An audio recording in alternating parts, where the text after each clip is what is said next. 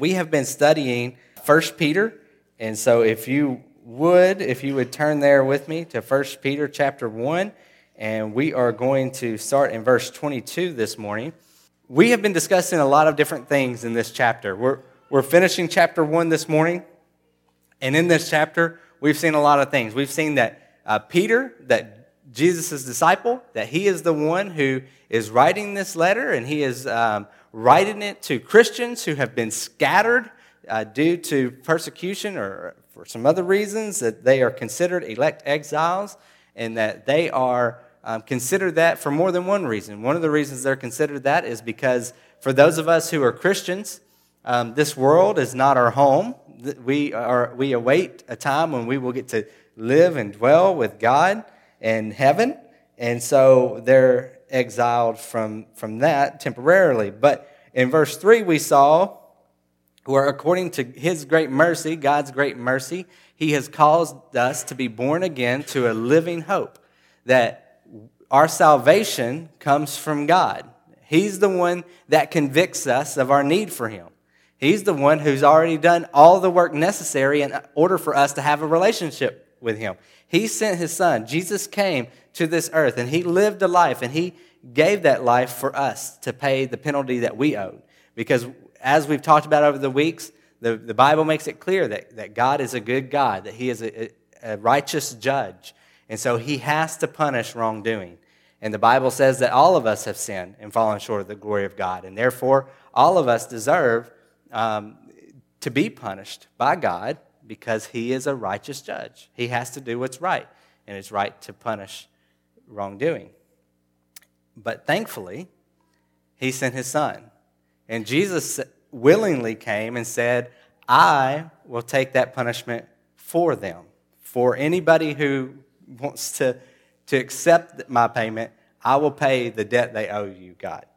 And we've talked about that, and we've looked at how much of a blessing that was, and how when Jesus paid for that, he was not paying for that with gold or something that would fade away. He was paying for that with his perfect, precious blood. And we've looked at that over the last several weeks. And if you missed any of those sermons, then they're available online. But unfortunately, we can't go back and look at all of that and all the context and all the richness of that in a few minutes this morning. But I wanted to remind you of some of those things, because it all leads to where we are this morning. And we're going to start a new thing in 1 Peter, where Peter, yes, he's going to remind us of where our salvation comes from. Yes, he's going to remind us, as he did early on in chapter 1, that our salvation is in God's hands. It says it's kept by him in heaven for a day which he will reveal, right? Our salvation, even though we've been forgiven of our sins and justified, made right with God, our salvation is in three parts. It was once upon a time, for those of us who are saved, we got saved, and then he continues to work out our salvation to make us more and more like him. That's called sanctification. And so even though we're saved, and if anything happened to us right now, for those of us who have been born again, as Peter uses those words, as we saw in the gospel according to John and some other places, even though we were born again, and that was a used past tense, it's already happened, our salvation is also in process, in the sense of he's making us more and more like him. And then one day it will be complete, when we are given new bodies, when we no longer have to deal with sin, when we no longer have to deal with sickness, when we no longer have to deal with the issues, the bad parts of this world. Then our salvation will be complete. And I wish we had more time to spend focusing on those things. I wish we had more time to spend focusing on how precious Jesus' payment was. I wish we had more time to revisit, as we have over the last few weeks, the glory of God and what that means for us, that a perfect, glorious God would still desire to have a relationship with us in a way where we deserve to pay the payment, and yet he paid it for us. It had to be paid because he's righteous. He has to do what's right. So sin had to be dealt with, and he dealt with it through the death of his son. And so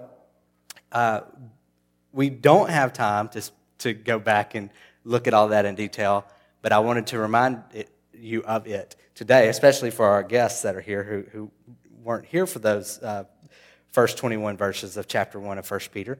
But here we are in 1 Peter chapter 1, verses 22 through 25, and the message this morning is that if salvation is genuine, so should brotherly love. Our love for each other should be genuine too, if our salvation is genuine. And notice I use that word if. So, verse 22. Having purified your souls by your obedience to the truth for a sincere brotherly love, love one another earnestly from a pure heart. Now, before we move on to the next verse, I want us to look at this one in detail. And I want to make sure that we understand something. This is talking to people who have already been saved. Their hope is with God. Their salvation is secured by Him. We've already read that in the first 21 verses. And so we cannot just come to this verse and look at it by itself. Because that's how we get confusion about what the Bible is really saying, is we forget about the context. And the context is key to understanding what God's Word is saying. And so, if you weren't careful, you could look at this and saying, having purified your souls by your obedience, you could look at that and say, oh, we earn our way to heaven. We have to obey in order to get to heaven. But that's not what this is saying in context. That would be ignoring the first 21 verses where it talks over and over again about how God did this. God made it possible. It was Jesus' blood. He's keeping our salvation in heaven. It's all about what He has already done. But there's an important lesson to learn here is if we are saved, if we truly have a relationship with Jesus, if we have been born again, if we've asked Jesus to forgive us of our sins and we've become followers of Him, then there's a really important thing to learn here, and that's this. Yes, He's the one that saves us. Yes, it's by His grace that we have been saved, right? None of us have a reason to boast. It is not by works. That's from Ephesians 2. And that's important for us to know. But verse 10 in Ephesians chapter 2 is also important, which says that we are His workmanship, created in Christ Jesus for good works.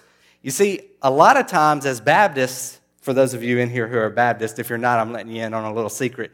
A lot of times for those of us who are Baptists, we definitely focus on the fact that we are saved by grace, that all we have to do is put our faith in Him. But then we leave it at that. And that sometimes hinders us from having a true understanding of biblical faith, of what it truly means to be born again. You see, you can say, I believe in Jesus, and that can save you if you have biblical faith. But you can also say, I believe in Jesus, and that doesn't save you. Because, why am I saying that? Well, if you look at the whole context of the New Testament, we see plenty of examples of, well, in James, it says, even the demons believe and shudder, right? The demons know who God is, but their knowledge and them believing that He really is God doesn't save them.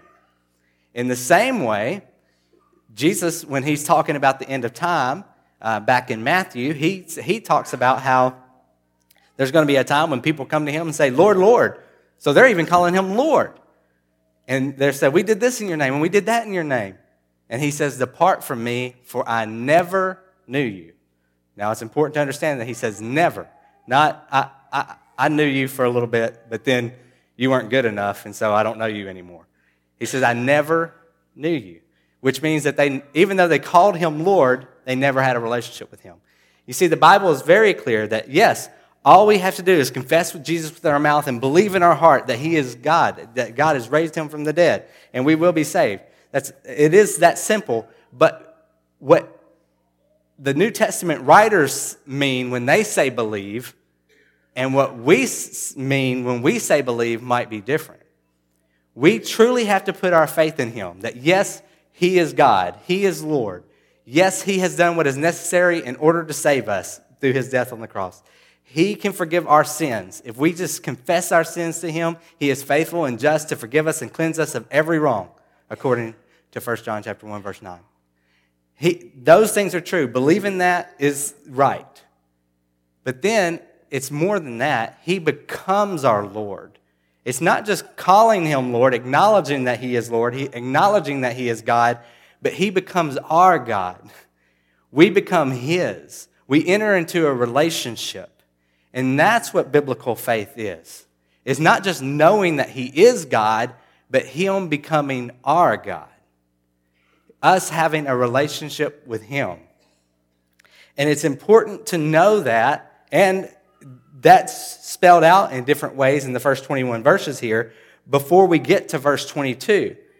But what's important to remember, and this is going back to that thing for those of us who are Baptists, what's important for us to remember is that yes, it is by grace that we have been saved through faith. Yes, it is by faith. And we don't have to do anything but believe and put our faith in him, and he becomes our God. But when that happens, if you're not on your deathbed when that happens, then you know what else should happen? We should become his. And the process of sanctification should start. We should become more like him. He should be transforming us into his image. And I'm not saying there's never going to be a time when we backslide. There's never going to be a time when we mess up. But if we're truly his, then that should be evident by the works in our life. We're not saved by those works. We're saved by God's grace and our faith in Christ. But if we are saved, there should be a result of works. And this is important for us to remember. We can't just say, oh yeah, I believe in God, I'm a Christian, and then just rest in that without there being a relationship and without there being a change that God is doing in us. It's not that we change ourselves, he changes us. He begins to change us. And we submit to him in obedience. And as we submit to him in obedience, we become more like him, as we're about to read. And I know I'm talking a lot more than going through the scripture, but the scripture is kind of connected this morning. So when we start reading this, I will have already explained what's going on rather than usually as we read it and then I explain. So with that said, in our salvation, in our relationship with him, yes, we should love him and we should have a relationship with him, but that relationship should result in our obedience. In fact, if you were to go to John chapter 14, that chapter is starting with, chapter 13 ended with Jesus telling his disciples that he was about to have to leave them, and he's talking about his death, but they don't understand what's going on. And he says, but don't worry because you know the way. And they're like, we don't know the way. We don't even know where you're going. And Jesus says, I am the way, the truth, and the life. No one comes to the Father except through me. And so there he's reiterating something that we've already talked about, that Jesus is the way to salvation. He is the way to forgiveness. He is the way to heaven. But then if you were to continue reading in that chapter, you would see time and time and time and time again that he says, if you love me, anybody know the rest? Yes, I heard it in different ways, and it's said in different ways in that same chapter. He repeats himself more than once. If you love me, obey me. If you love me, keep my commands. If you love me, do this. Now, he's not saying you have to do works in order to be saved. He's saying if you're saved, the result should be works. If Jesus is who he says he is, and he has really radically changed our lives, he has moved us from judgment and hell to heaven and relationship. If he has really done that, then that should change something in us. No matter how bad we were before we became a Christian or how good we were before we became a Christian. No matter if we were 6 years old or 60 years old. It doesn't matter. If we come to know Jesus, something in us should change. Because we stop living for ourselves. How many of y'all have ever met a 6-year-old who is raised in church? Maybe you're the person I'm describing. And yet they still threw fits, and they were still selfish, and they still got in trouble every once in a while. Anybody ever met a 6-year-old like that? All of us. I just described every 6-year-old. It's because, just because we were raised in church doesn't mean that we're automatically like Jesus. Even if we're raised in church, we still have to have a relationship with God for ourselves. And so parents, it's our responsibility to raise our children in the Lord, but it's also our responsibility to point them to their need for Him. That we need a relationship with Him in order to be the people that He has called us to be. And so it's our responsibility to point them in that way. And it's our responsibility to help them see that, yeah, they might have good hearts. I hope all of our kids do, right? Hopefully they're all pretty well behaved. Hopefully we're disciplining them and teaching them the right way to do things. Hopefully. But even with being a pretty good person, we're still sinners. And our definition of a pretty good person is that's our cultural definition. That's what we think because of the way we were raised. I could ask y'all what you think a pretty good person is, and I would get 20 different definitions in here. And if we're not good according to what the Bible's standard of good is, then we're in trouble. And by the way, the Bible standard of good is perfect. And as I just mentioned, I don't recall meeting any perfect people. Even 6-year-olds, even precious babies yawning. I can remember a time when John Michael, who is 8 now, he was a toddler, and he was barely walking, and he toddled over to an electrical outlet, and he started going for it, and it was in slow motion. You parents know, you've experienced this. And I was across the room, and I said, "John, no." And I'm going for him and reaching for him, and I patted his hand, and he looked at me like, "You don't know me like that. Quit hitting me." And then he started laughing at me because he thought it was really funny that I did that. Yeah, I could tell right then that this was going to be good news. Anyway, the next day, I see him toddling over there again with a big old smile on his face. And he's like slowly doing it this time because he knows it's not right. And he's reaching for it. And I look at him and I said, "John Michael." And he just and laughs. And I didn't teach him to do wrong. That boy knows how to do it all by himself. We have to teach our kids to do right and know right from wrong. We are born into sin. We are born as sinners. We are born into a fallen world. We can be born and our bodies not be perfect. We can be born and our minds not be perfect. We're born into a fallen world. We all need Jesus, no matter if we're raised in church or not. And so, in that need, we cry out to Him.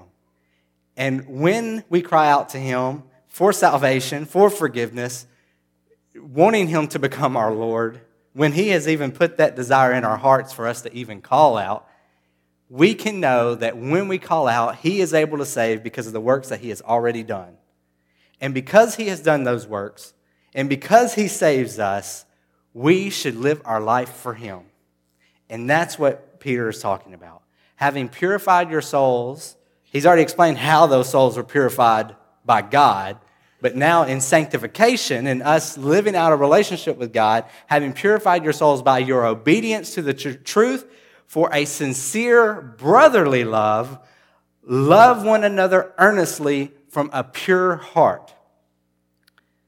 A sincere brotherly love. So what's one of the ways that we can work out and show that we are saved, show that we have a relationship with God? Well, a sincere brotherly love. And this word sincere, in the Greek, in the original language of the Bible, it's saying not hypocritical. A genuine, sincere, true love. Love one another earnestly from a pure heart. Since we have been saved, we have a responsibility to love one another. Parents, that starts with our children. We have a responsibility to love our children. There's nothing sadder than seeing a child who does not have love from a parent. I'm not going to expound on that. I don't have to. We've all seen it. So during this baby dedication this morning, you thought it was over. I tricked you. We have to dedicate to loving our brothers. Because remember, we read in Deuteronomy 6, love the Lord your God with all your heart, soul, and mind and strength. But if you remember Jesus, he added, love your neighbor as yourself. Love your brother as yourself.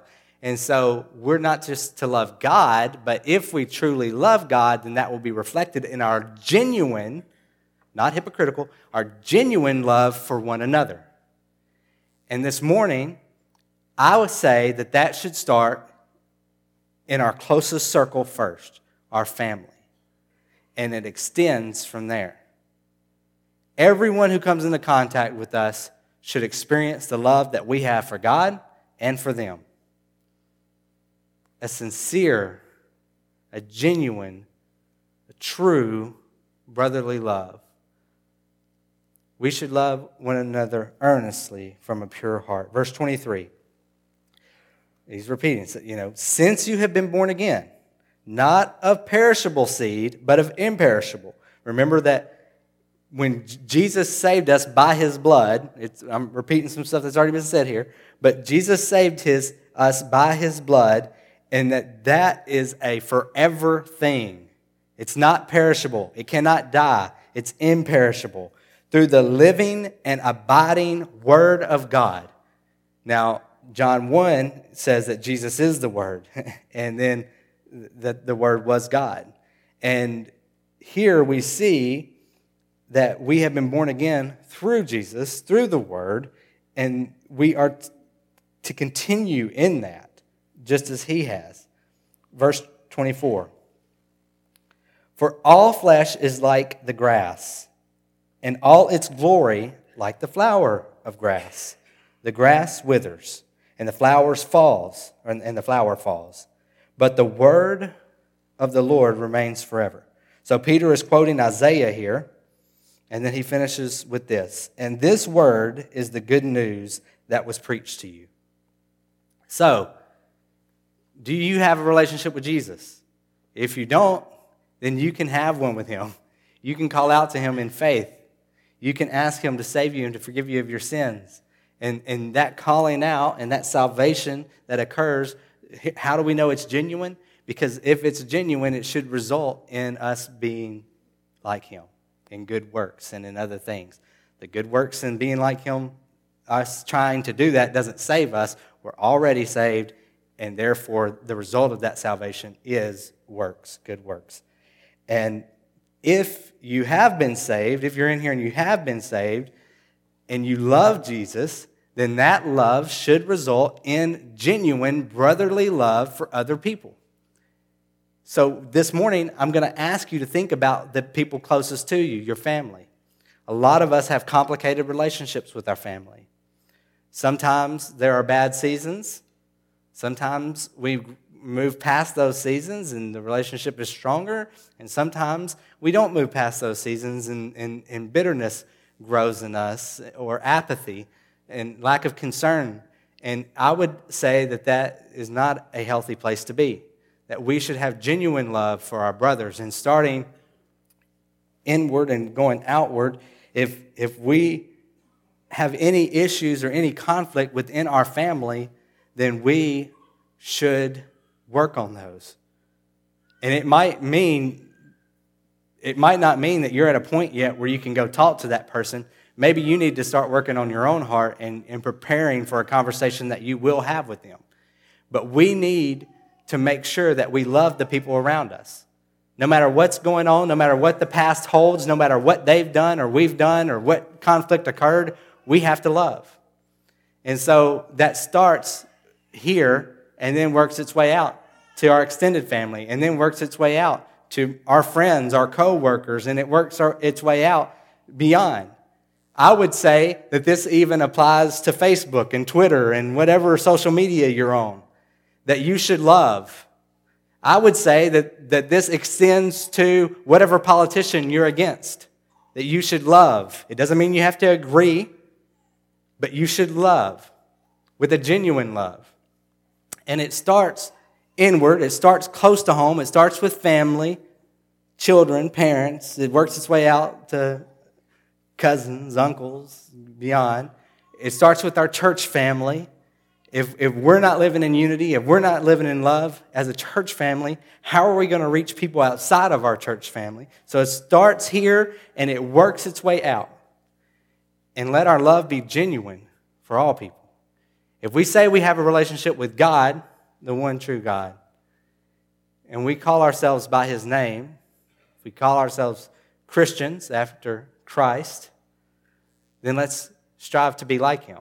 And let's strive to love like him. Not because the people around us deserve it, because we've done a lot of things that make us not deserve to be treated the way I'm describing. But God loves us anyway, and we should love others anyway. And I'm not telling you what to do in your situation. Well, I kind of am, but that's okay.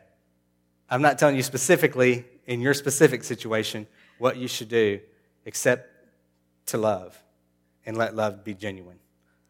Let us pray. Lord, we love you. We love these babies. We love these children. We love that you filled our church this morning. And I pray that you would be with these parents as they raise their kids and that they would raise them in love, that they would love the Lord, their God, with all of their heart, soul, and might, and that they would teach their children these things, that they would wear it between their eyes, that they would write it on their doorposts and on their gates, that everyone would know, Lord, not just for the parents that are dedicating their babies this morning, but for all of us who are in here, that everyone would know that we love you, that we love the Lord, and that we love them. Lord, help us to let our love for our brothers and our sisters be genuine. Lord, I pray for any families in here right now who are going through conflict, who have been through conflict, that you would help to restore that and redeem that in a way that only you can. God, I pray for people who have given up on relationships a long time ago, that you would mend and heal those things in a way that we never thought possible, that you would do a work that only you can do. And I pray that you would put it on our hearts, Lord, to be ministers of reconciliation, that we would pray for the people that have wronged us or that we have wronged, and that we would desire to be one with them again. Lord, whether that's a family member or a co-worker or someone else, Lord, help us to love and help us to be known by our love. And God, I just pray that as we come to our time of invitation, that you would convict each one of us to respond to you in whatever way we need to. Lord, if we need to follow you, if we've never been saved and never been born again, as Peter described it, and we need a relationship with you, I pray that we would come to you this morning and that we would cry out to you and that you would hear our cries and that you would save us.